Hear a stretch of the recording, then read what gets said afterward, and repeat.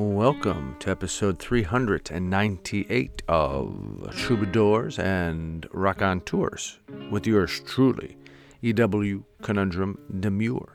On this week's episode, we have a grand conversation with educator, fiddle player, and our resident historian, Surf William. We discuss selling out, chance and fate, other people's suffering, white liberal guilt, doing the right thing, voting for the most responsible, mature candidate, bohemians in the suburbs, rejecting the American dream, believing in God, beginner's mind, among other things. A grand conversation with the great Surf William. We have an EW essay titled Hip Hip, and we share some findings as gathered by Harper's Magazine for their December 2020 edition. And we share a poem called Tree. All of this, of course, will be infused with the wonderful energy of several great tunes. It is so nice to have you with us. Let's get to it. Episode 398 of Troubadours and Raconteurs.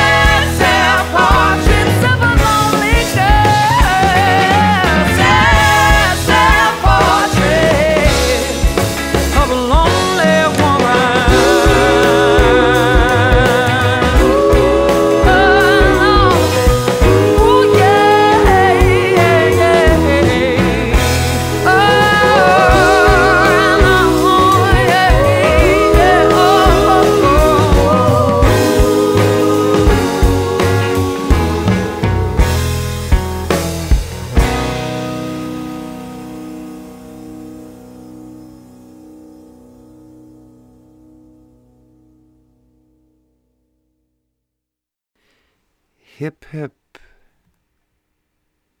Clouds of discontent only mire even more so the depths of confusion, while trying to understand who, what, which, why, and therefore.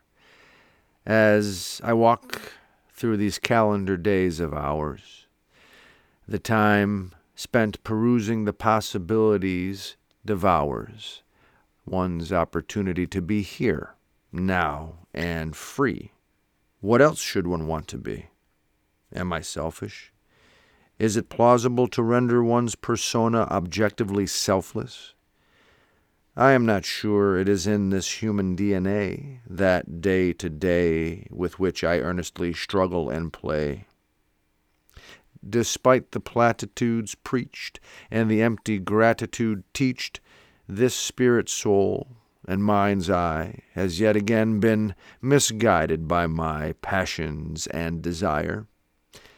Though these too are part of my intrinsic humanity, we are a field of contradictions on a sunny, brisk, late autumn day, and somewhere in the fray, pure messages of hip hip hooray from moments of blissful youth still inform and inspire our sense of what might be.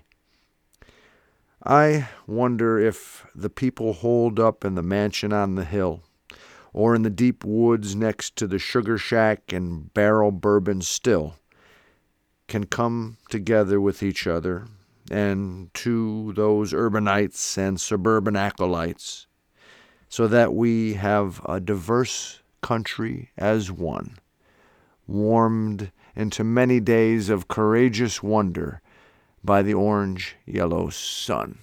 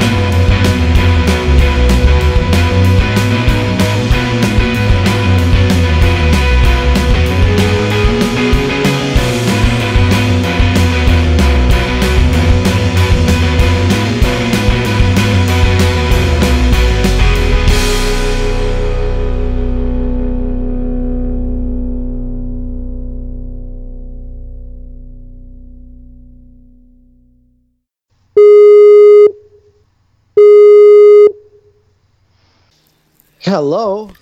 Is this the great Surf William? Oh, yes, the great. It's so funny you would call me the great. I was just working on that lesson in my German class. The great Surf William or Alexander? Yeah, exactly. Der Große auf Deutsch. Der Große, the great. Yeah, okay, I'll take it. Excellent. Sure. For those of you listeners who have not had the grand experience yet of Surf William, he is an educator, a fiddle player, a chicken coop builder, and our resident historian here on Troubadours and Rock on Tours, among other things. It's so nice to have you back on the program. We haven't talked on the show since the election and of the U.S. Congress and executive branch, and I know you might want to talk about that a bit. You want to talk about YouTube and beginner's mind, bushcraft, and saunas, fire. You want to say F to Trump. We're not going to say the word, but we know what it means. Right. The chicken or the egg? Where do you want to start, my friend? How are things going? How's everything? How's everything going? I'm doing well. Thank you for asking. I'm wrestling with serious guilt issues because honestly, this pandemic has been just so incredibly horrible. And yet for me, it hasn't really been terrible. It's been even more than tolerable. It's allowed me the opportunity to do a lot of things that in the before time I just would not have had the time, the time to do. And so, I'm conflicted because I know how much people are suffering now, and I'm knocking on wood right now. I hope that I and my family don't suffer, but I seem to have avoided the great suffering. And that brings up a lot of strange emotions because I know there's a lot of pain and suffering out there, and I'm not sure how to exactly process and deal with, my, I guess, good luck. That's because, luck and because you've sold your soul. You're part of the bourgeois. You've given up your character and integrity so that you could live large. But I mean, okay, sure, absolutely, right. You're correct. I've totally sold out. But I know I'm a public school teacher. Like, clearly I'm a sellout. But I had choices to make years ago. And I made certain choices, and it just so happens by happenstance and crazy luck and all that stuff, the choices that I made even years ago put me where I am right now today. And any variation in those choices over the course of the last 10 or 11 years would have probably put me in a completely different position, and one probably not as comfortable and as productive as I am right now. So again, I made some choices. I happen to have made some good choices, but I could have just as easily made choices which were good at the time, but ended up being kind of crappy. So, I am where I am right now based on a lot of chance and fate and choices, but I'm in a comfortable spot. And again, I'm in a comfortable spot, but other people who don't deserve to be suffering are suffering. So, it makes you think, if nothing else. So is this what the right calls the good old, liberal guilt, white liberal guilt? Is that what you're experiencing? Well, I think it's... And should that be criticized? Yeah. Now, you got to put it all in perspective. Yeah, I've got this weird kind of nagging feeling in the back of my mind, like, why am I so fortunate while others are not? But at the same time, I really do believe that life is absurd. At its core, it's a completely absurd proposition that there even is life. And so therefore, you should kind of roll with the absurdity because if you acknowledge that, in fact, everything is chance and luck and fate and there's no really logical reason why things are the way they are. If you accept it as being absurd, then you can kind of laugh at it all and just kind of roll with it. And I do that, but at the same time, I'm cognizant of the fact that there are a lot of people who likewise, for no fault of their own, are suffering. So I don't think it's liberal or conservative to acknowledge that there's pain in the world. And, we should be mindful of it and maybe do what we can when we can to alleviate it a little bit. I like that sentiment. I do. And I think we should address a couple of things here that popped into my head based on what you shared. very good insight, and I think very clear sort of mindset to a lot of folks out there that are listening, but to other folks, maybe not. So let's talk about how it's chance and fate in some regards. Where your stead in life, where you end up in life. That may be true to a certain extent, but we know, and I think you would agree, there's also systemic discrimination. There's also systemic privilege that is designed into the texture of our society, the way it works, its machinations. And so that's not fate so much. That's by design. People are put into bad positions or with less access or less opportunity. Wouldn't you say? Well, I agree with you, and I would say this: the two are not mutually exclusive. So I say life is utterly absurd. It's a complete crapshoot.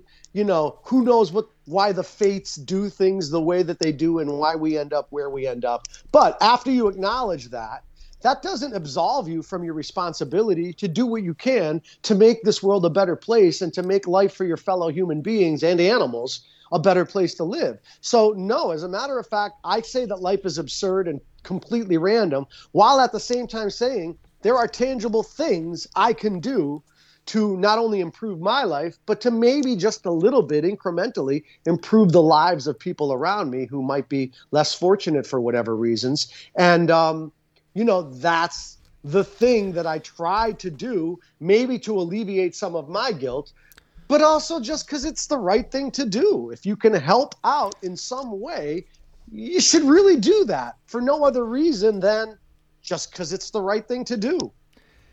Do the right thing, Spike Lee. That's right. Yeah, and I know you want to get into politics and the recent election and all that stuff. No, I don't need to go there. I don't. I'm sorry. Yeah, I'm kind of burned out. Yeah, I hear you. But I would say this. I would say, look, one simple thing you can do is vote for the most responsible, mature candidate who you believe is educated enough and experienced enough to do the things while in office, while holding the reins of political power, to make things better, not just for you or me, but for our country and maybe even for the world. And I think, we took a step in that direction in the last election. I think we got rid of the grifter, clown, moron. And we elected someone who doesn't excite me very much, but that's not the point of our democratic system. It's not about getting excited. It's about electing the person who you deem most capable of doing that highly complex job. And so, we're moving in the right direction, if nothing else. I like it, Surf William. And, you talked jokingly, I believe, maybe not. I wanted to go back to this. You said you're a public school teacher. Clearly, you've sold out. Was that, just being a little, tongue-in-cheek, or do you believe being a public school teacher is selling out? I guess it depends. You and I grew up with a really unique group of friends, and yes, I have a gift for understatement. Some of whom are really very bohemian in their lifestyles, and you and I have that strain of bohemianism that runs through us, even if we live in the suburbs in our nice homes with our nice wives and all that stuff. There's still that element of appreciating that bohemian quality. So, did I sell out? Yeah, if I compare myself to some of our friends who have chosen more unconventional lifestyles, it could look like a sellout, because what did I do? I got my advanced degree, and I got my job working in a public school system with my biweekly paycheck and my pension benefits and my union membership. So I can see how that would look like a sellout. But anyway, am I a sellout? I guess it depends on, what part of this political spectrum you're on and the social spectrum. So to the bohemian friends who are still backpacking through Europe, playing music on the streets for money, and I know people are doing much of that now. JQ. Yeah, right? So JQ is an example of a friend of ours who chose, staying very true to his spirit. He chose a lifestyle that's right for him. That definitely isn't right for everybody. because it comes with a certain amount of insecurity and uncertainty. But still, this is a person who believed that pursuing their art and eschewing the trappings of the bourgeoisie in many ways was the way to go. And and I have other friends, other expat friends in Europe who, they're a little more conservative in their old age, but, they did sort of reject the American dream concept, and they went abroad and they found other ways to live in other countries. So if you compare my life to those people, I look like a conservative, conventional sellout. If you compare my life to somebody else who's maybe more conservative on the right of the spectrum, I might look like a little more bohemian and a little more wild. To some of my friends, I'm completely wild and crazy. So I guess it all depends on perspective. Oh, normally, yeah. And JQ, by the way, folks, he's a regular contributor on the program as well. He's our resident cultural critic and vagabond, as he calls himself, international vagabond. And he lives in the south of France. Comfortable lifestyle. He does. He's got a comfortable lifestyle. Like you and myself, we hooked up to women that can take care of us. We're all sleeping our way to the top. Good for us. Yes, good for us, definitely. Good for us. Now it sounds like you're cracking walnuts or something there. What are you doing? Are you cracking the holiday walnuts? You're making all kinds of noise. Know. Jeez, I'm going to sit in one place and you tell me that it's good. Still, for God's sake. Not that we even believe in a God. Do we? Do we believe in a God, you and me? I can answer that pretty definitively by saying no. It's hard for me to believe in things for which there is absolutely no proof. That takes you down all kinds of slippery slopes. What about faith? You talk about fate. What about faith, my boy? Well, good. Okay, you can have faith. Faith doesn't require evidence. Faith is a belief. Faith exists without any evidence at all. You have faith because you believe. You don't need evidence if you have faith. Exactly. Now, so why don't you have any faith? Well, faith in what? God. Well, there is no God, so that would be absurd. Because you don't see him or her. Yeah, again, faith. When you talk about faith, I guess that's tied up in my mind with hope. I'm not sure if the two are really synonymous or not, but no, I'm not going to have faith in something that's completely intangible and has never shown any sign of even existing. That's utter absurdity. I could have faith in mankind, as crazy as that is, and as much of a long shot as that is, I can have faith in mankind because there are instances throughout history where people have done the right thing individually and collectively, and I can turn to that and I can say, oh, all hope is not lost. Look, in our darkest moments, we were able to do X, Y, Z and emerge from the darkness into the light. So therefore, I have faith that we're going to do that again. That's not completely pie in the sky. One could turn to examples where people have individually and collectively, done the right thing and improved the situation. So that's not completely crazy. So, a person that would make you think about that kind of faith in mankind would be someone like Rudy Giuliani, right? Well, see, you want to do this. I just think he's such a. You talk about absurd. I think you have to call some people out. Sometimes I don't want to be mean. I like being in touch with the Buddhist philosophy. You talk about faith and hope, and that leads me to the idea of expectations, which oftentimes Buddhists say is trouble to have expectations. You're going to lose yourself in those expectations. But, I look at some people, and I brought his name up, and I'm sorry for those listening that I had to bring up that name. But what's, either the only thing that can make it okay is that there's something wrong really with their, functioning as a human being. Otherwise, if this is a cognizant, choice that they make when spewing the crazy, hateful sort of thoughts that come into their head, then they need to be called out. Okay, I'm with you 100%. So I'm doing that, and you're talking at such a high level, and I love it. We're aspiring to look at things as good people, doing the right thing, coming from a good place, trying to achieve good things. for ourselves and our fellow humans. But then you have what we've been dealing with with millions of our fellow human beings on this continent, who support the kinds of mentality and the kinds of approach that a Rudy Giuliani espouses, and that's just sheer ugliness. How do we achieve this healthy balance, this faithful outlook regarding humanity when you have that millions of people there? The Rudy Giulianis have always been there. They've never gone away. They've always been there. I've been reading a lot about how to deal with those 70. I forget how many millions of people voted for Trump. 78, I think. Okay, last 78. Count. Last count. I've been reading different articles about what to do about those people who believe in Trump and voted for Trump, and how do we get them? How do we persuade them to maybe reconsider their thinking, and we should be gentle with them and we shouldn't make fun of them. So, look, man, it starts with me personally. Like, I got to take care of myself and my own mental health. So I would say this, like, if you wanted to, all of a sudden, if you wanted me to put on my self-help hat, I'm not real good at this stuff, but I would say this. Step one, you got to take care of yourself. So that means that you've got to surround yourself with love and support wherever you find that, to build you up, to give you confidence, to give you security, to make you feel, whole and complete and ready to face the challenges of the world. After that, then you kind of go out into the world and you address all of these issues, and you maybe confront people who think differently than you.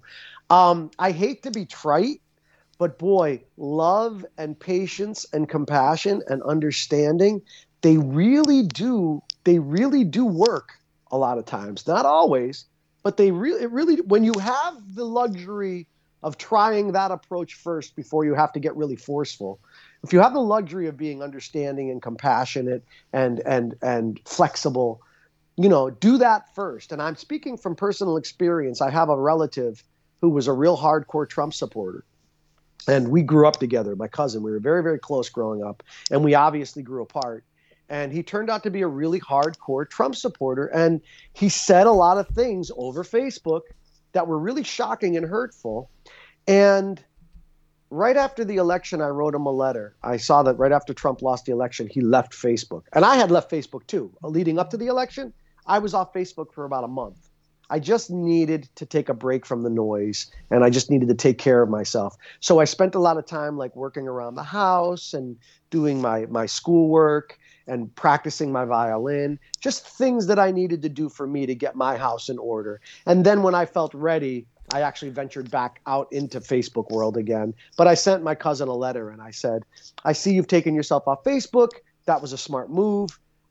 You should go hunting. He's a hunter. You should go hunting and fishing. You should kiss your wife. You should play with your dog. The insanity isn't going anywhere. Peace and love to you.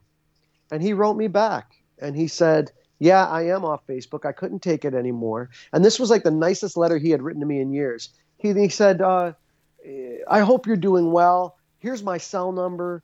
Call me anytime. I hope you and the family are doing well. Please stay healthy. Love your cousin.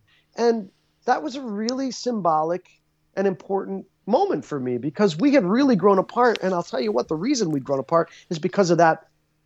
I'm going to use expletives here, but I'm not going to do that to you. You know what I want to say. That thing in the White House who has a skill and a gift for dividing us, finding those divisions and exploiting and exaggerating them.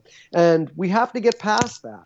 That we don't have a choice in the matter. We have to find areas of commonality, and we have to try to get back together again and make it work. It's a relationship that we don't have a choice about. We are stuck with each other, and we have to figure out ways to make it work. Yeah, it's well put, and I'm happy to hear about that connection you had with your cousin, and it's beautiful. And by the way, I misspoke. It's not 78 million votes that what's his name got. It's 74 million. 4 million. Okay, good. So I underestimated our fellow humans. 4 million less voted for him than I thought. Yeah, and but still, 74 million too many. It is, and it's just, you put it in a good perspective, and a relationship. Sometimes when you're wronged, it's hard to trust again, and that's, I think, what I'm going through in a way. But maybe I'm being too indulgent, and too sensitive. It's complicated. I'm sure, though. It also seems like it's based on hate and prejudice. And that how do you get past that? But we will. And I love what It's not easy. These things aren't easy. What you're not. talking about is really hard, and it's really not easy. And you have neighbors in your own neighborhood with Trump signs on their lawns and Trump flags. Still, right. One of my sons, he's 12. He's hilarious. He cracks me up. He as a joke, he looks at it, and he makes me laugh. We'll be driving through town, and when he sees somebody has a Trump sign up still, he rolls down the window and he yells out, "Stop the steal! Stop the steal!" And I'm like, "Stop that!" That's funny. It is. Well, look. Here's the deal.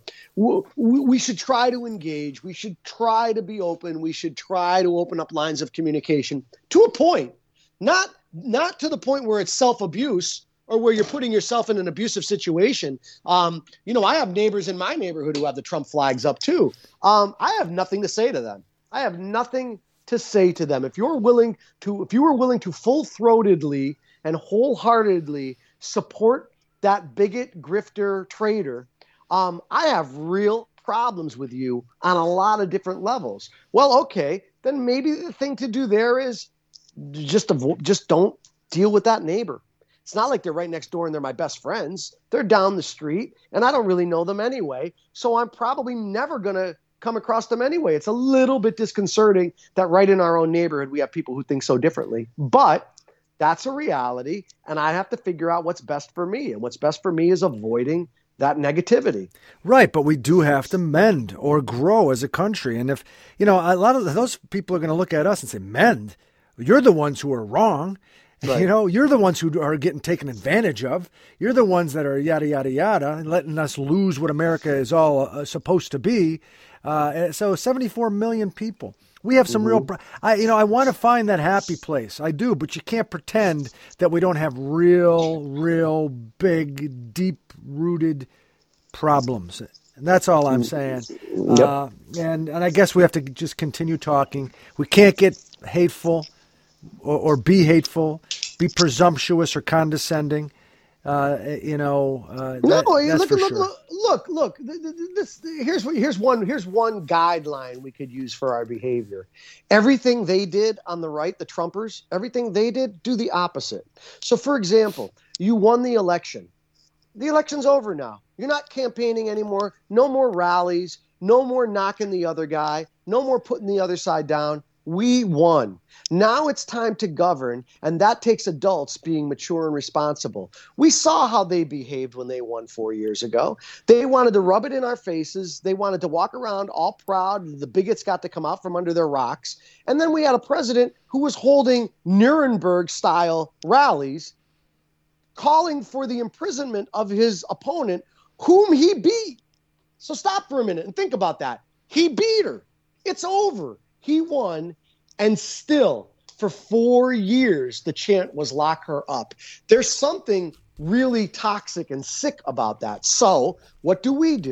We win the election. We take down our campaign signs. We take down our Biden-Harris lawn placards, and we start to demand from the victors, our party, our people who we voted for, mature, responsible leadership. We're not on the campaign trail. We're not denigrating the other side. The election is over. It's time to govern. So we show them through our actions what responsible, mature citizenry and leadership looks like.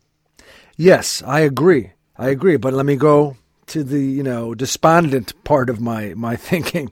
You have Mitch McConnell in the Senate still.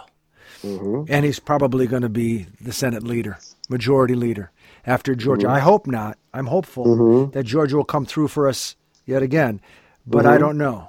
So he doesn't care about it. Mitch McConnell loves it. He calls himself, the Black Knight or whatever, Darth Vader, the Grim Reaper. He's a sick son of a, he really is to me. He's vapid. So how do you get past that? When you're trying to you put good judges on the bench, you're trying to push through important legislation. Okay, now look. There are serious flaws in our political system. Serious flaws. There are flaws in a system where the vast majority of people in the country are registered Democrats, and you still have minority rule because you have a tripartite division of power in our government that allows the minority to basically not just act like the loyal opposition, but it allows the minority to continue to rule. So you bring up some real structural problems when you've got a minority party, the Republicans, who are a huge minority. You've got structural problems. Well, explain how they are a huge minority if they won the Senate.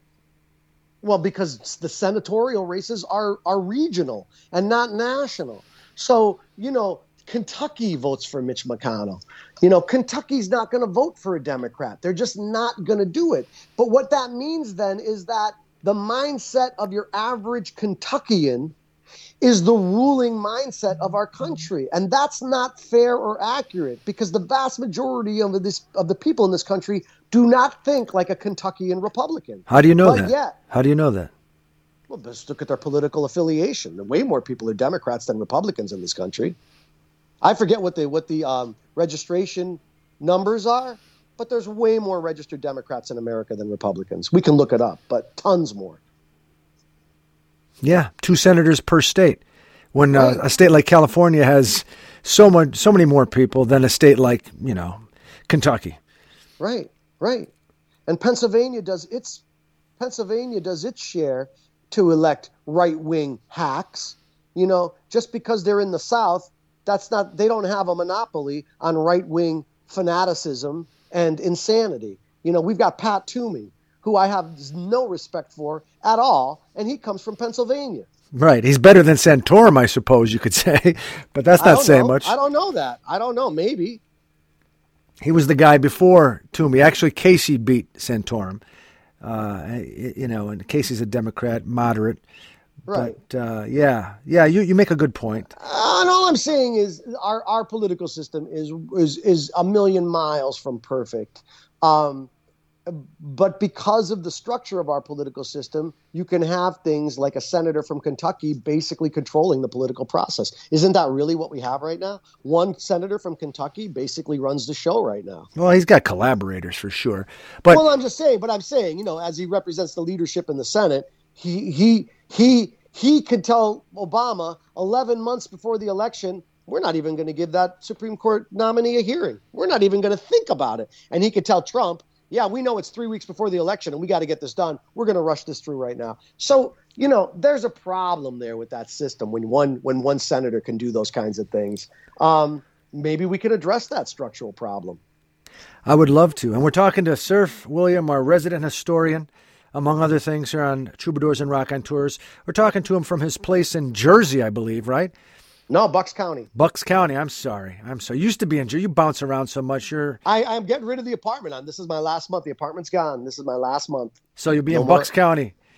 I'm going to be a Pennsylvania resident starting in January. Excellent. Back home. All right. Back home. Yeah, feels good. Well, we only have a few minutes left with this conversation, this go-round. He's a regular contributor, folks, so if you like what you're hearing, you'll hear him again in several weeks. How do we wrap this one up? We're talking now, it's the early part of December, end of 2020. Resident historian, how would you like to close this conversation? The next time we speak will probably be in 2021. Well, you and I hopefully will speak before the new year, but if on the show, it'll be 2021. And I would say this, one of the things I brought up was beginner's mind. And I just want to say this. I find that for me to refresh my spirit, it's good to get into pursuits and endeavors that I'm not really good at, that I don't have a lot of understanding of. And I start from square one and I learn as a beginner. And that process of making yourself a beginner again is really invigorating, because you'll find sometimes that you can gain a level of enthusiasm for life because of whatever pursuit it is you're just getting into. That's not old hat. Any job is exciting when you first start it, but then it gets kind of boring after a few years because it's the same routine. So it's good to mix things up and pursue things that require you to be a novice again. And I've been exploring that over the last few months during the pandemic. And it really does a lot to just increase my life enthusiasm and my excitement about just being alive. Wonderful. Beginner's mind. Beginner's mind. Thank you so much, Surf William. Oh, it was my pleasure, EW. I look forward to seeing you over the holiday season and, of course, talking with you again next year for the program. And, give all your loved ones hugs and kisses for us. Likewise, and I wish you peace, prosperity, and absurdity in the new year. Absurdity? All right. You got enough of that already. I do. All right. Ciao, fratello. Okay. Peace and love. Ciao.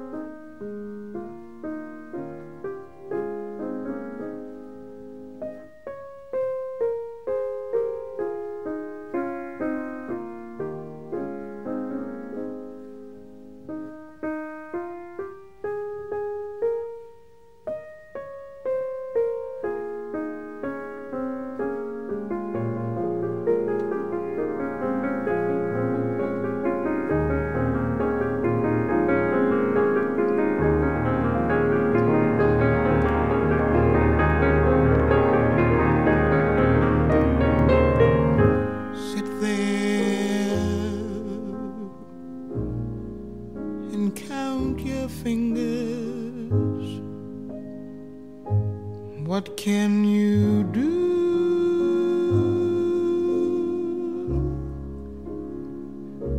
Old girl, you're through. Sit there, count your little fingers. Unhappy little girl blue.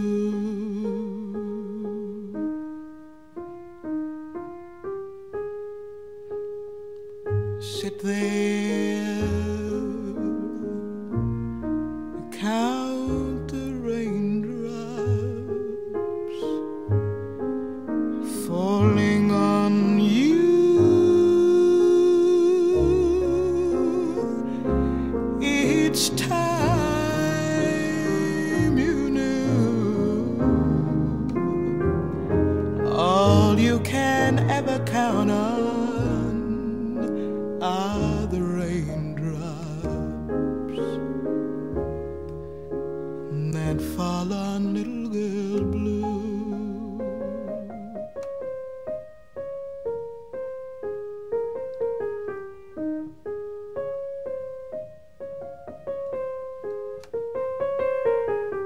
Won't you just sit there, count the little raindrops falling on you.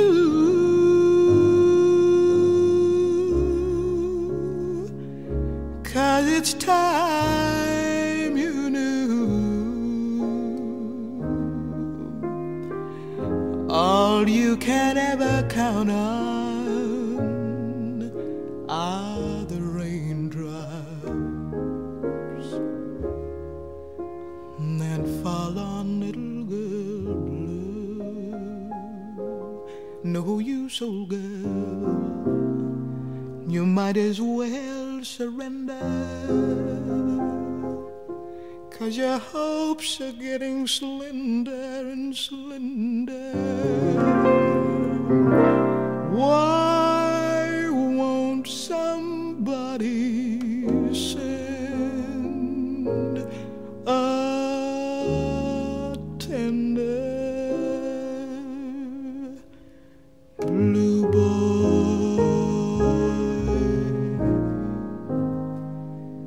to cheer us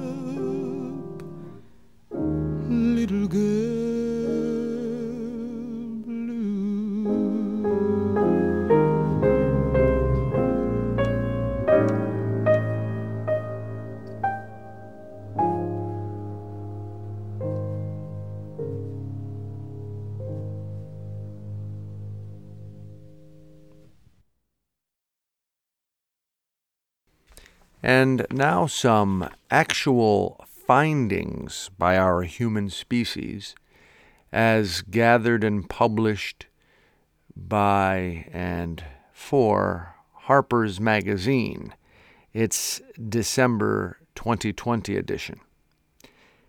Findings, actual findings.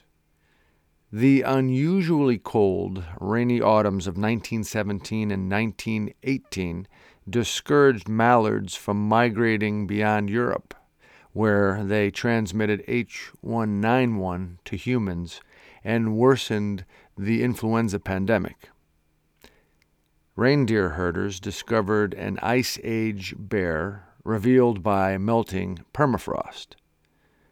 And isotopic evidence suggested that millions of mummified sacrificial ibises in Egypt were wild-caught rather than priest-farmed. Pulp cavity closure ratios of canine teeth were found to be a reliable way to estimate the age at death of dogs found at Ustpolye. And evidence that women use their teeth as basketry or weaving tools suggested a gender division of labor in Bronze Age Argyric culture. Hominids living 1.7 million years ago may have boiled their food in hot springs. Goats are able to produce sperm via donor testicles. And 10 species of hillstream loach were found to share the cave angel fish's hefty pelvic girdle, arousing suspicion that they might be able to walk. King Canute's sumptuous silken burial clothes have been stolen. Little earthquakes have increased as the Indian Ocean warms. Sea urchin grazing, caused by the disappearance of the Aleutian otter, was contributing to the decline of Alaskan reefs and kelp forests. A Cuvier's beaked whale set a new mammalian diving record of 3 hours and 42 minutes. Tasmanian devils were reintroduced to mainland Australia. Analysis of the Labradoodle genome revealed a predominance of poodle. Male baboons with female friends live longer. Large groups of mountain gorillas maintain simpler relationships, and baby tortoises are attracted to faces from birth. Ketamine is good for a lazy eye. Danish scientists invented a safer method of fermenting camel milk. A study found that weighted blankets reduced insomnia, although one participant was made anxious by the heavy blanket and withdrew. Post-COVID dreams have been worse for men than for women. The death of a pet was likelier to increase psychopathology in boys than in girls. A Massachusetts man who ate a bag and a half of licorice a day died of glyceric acid poisoning. Mutant tomatoes demonstrated rewired fruiting via gibberellian activity. Volcanic ash deposited in the sea can act as a carbon sink. Climate change was disrupting the Very Large Telescope. Jupiter's moons may be warming one another. Salt and hot water were detected around 2 young stars, and phosphine was detected in the clouds of Venus. Planets made of diamond are unlikely to be habitable.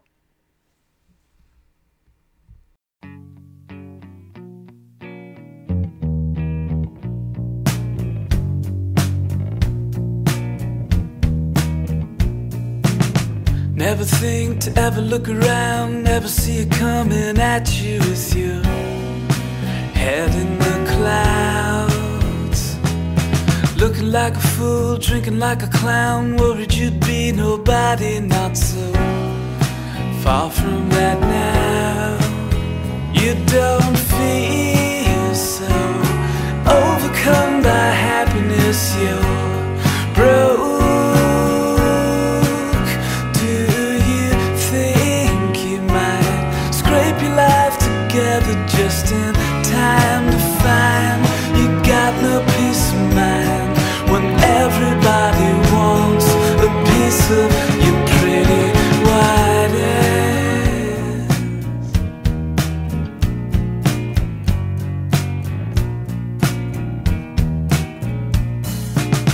Move around, never moving on, waiting for the thing to happen when it's already gone.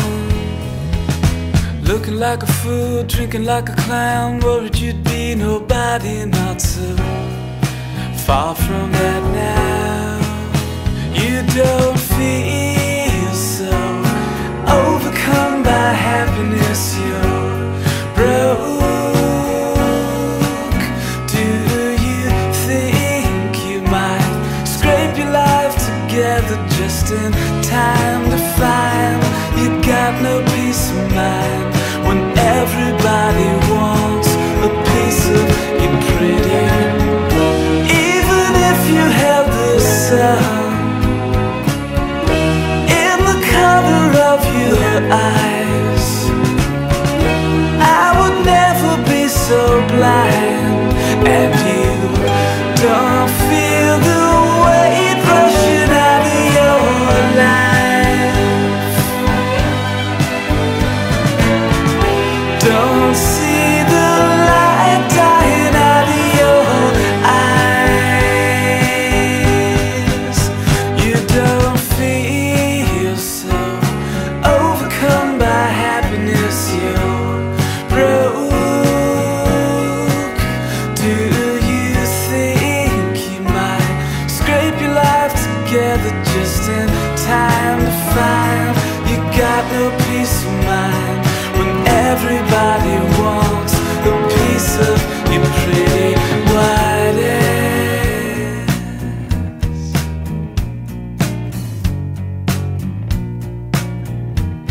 You're pretty.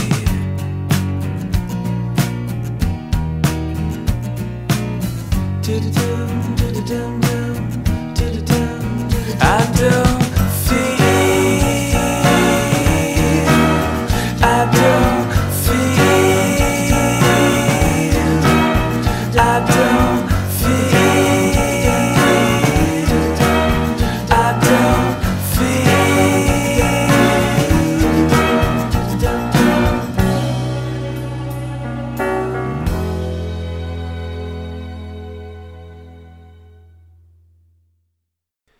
Tree. The coffee in my flower pot cup has dissipated its heat to cold. These shorter days of light still warmly unfold, as the sense of living a good life continues to be told to me by the birds perched in a white birch tree outside my funny little arrogance.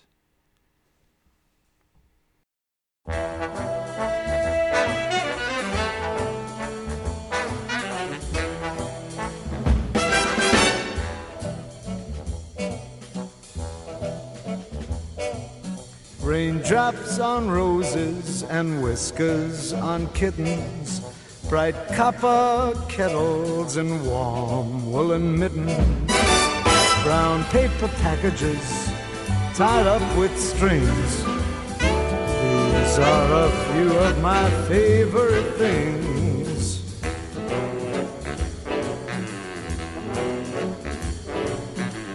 Cream-colored ponies and crisp apple strudels, doorbells and sleigh bells and schnitzels with noodles, wild geese that fly with the moon on their wings. These are a few of my favorite things.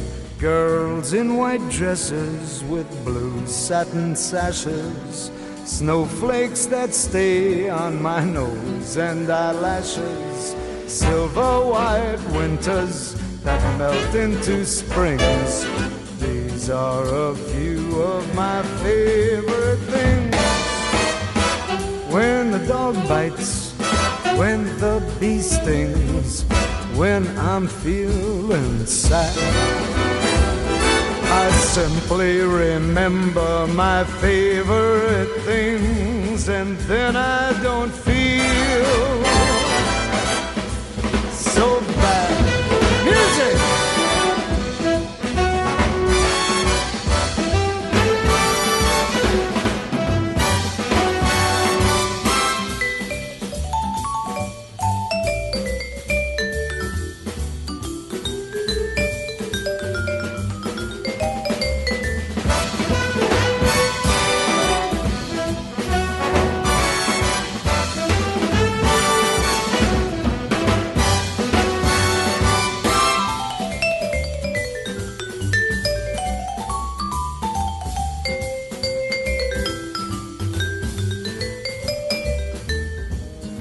In white dresses with blue satin sashes, snowflakes that stay on my nose and eyelashes, silver white winters that melt into springs. These are a few of my favorite things. When the dog bites, when the bee stings, when I'm feeling sad, I simply remember my favorite things, and then I don't feel so bad.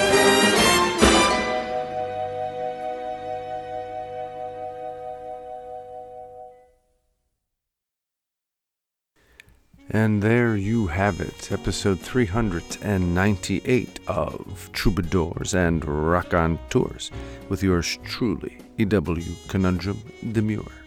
I'd like to thank those folks who made this episode possible. First and foremost, our dear friend, Surf William.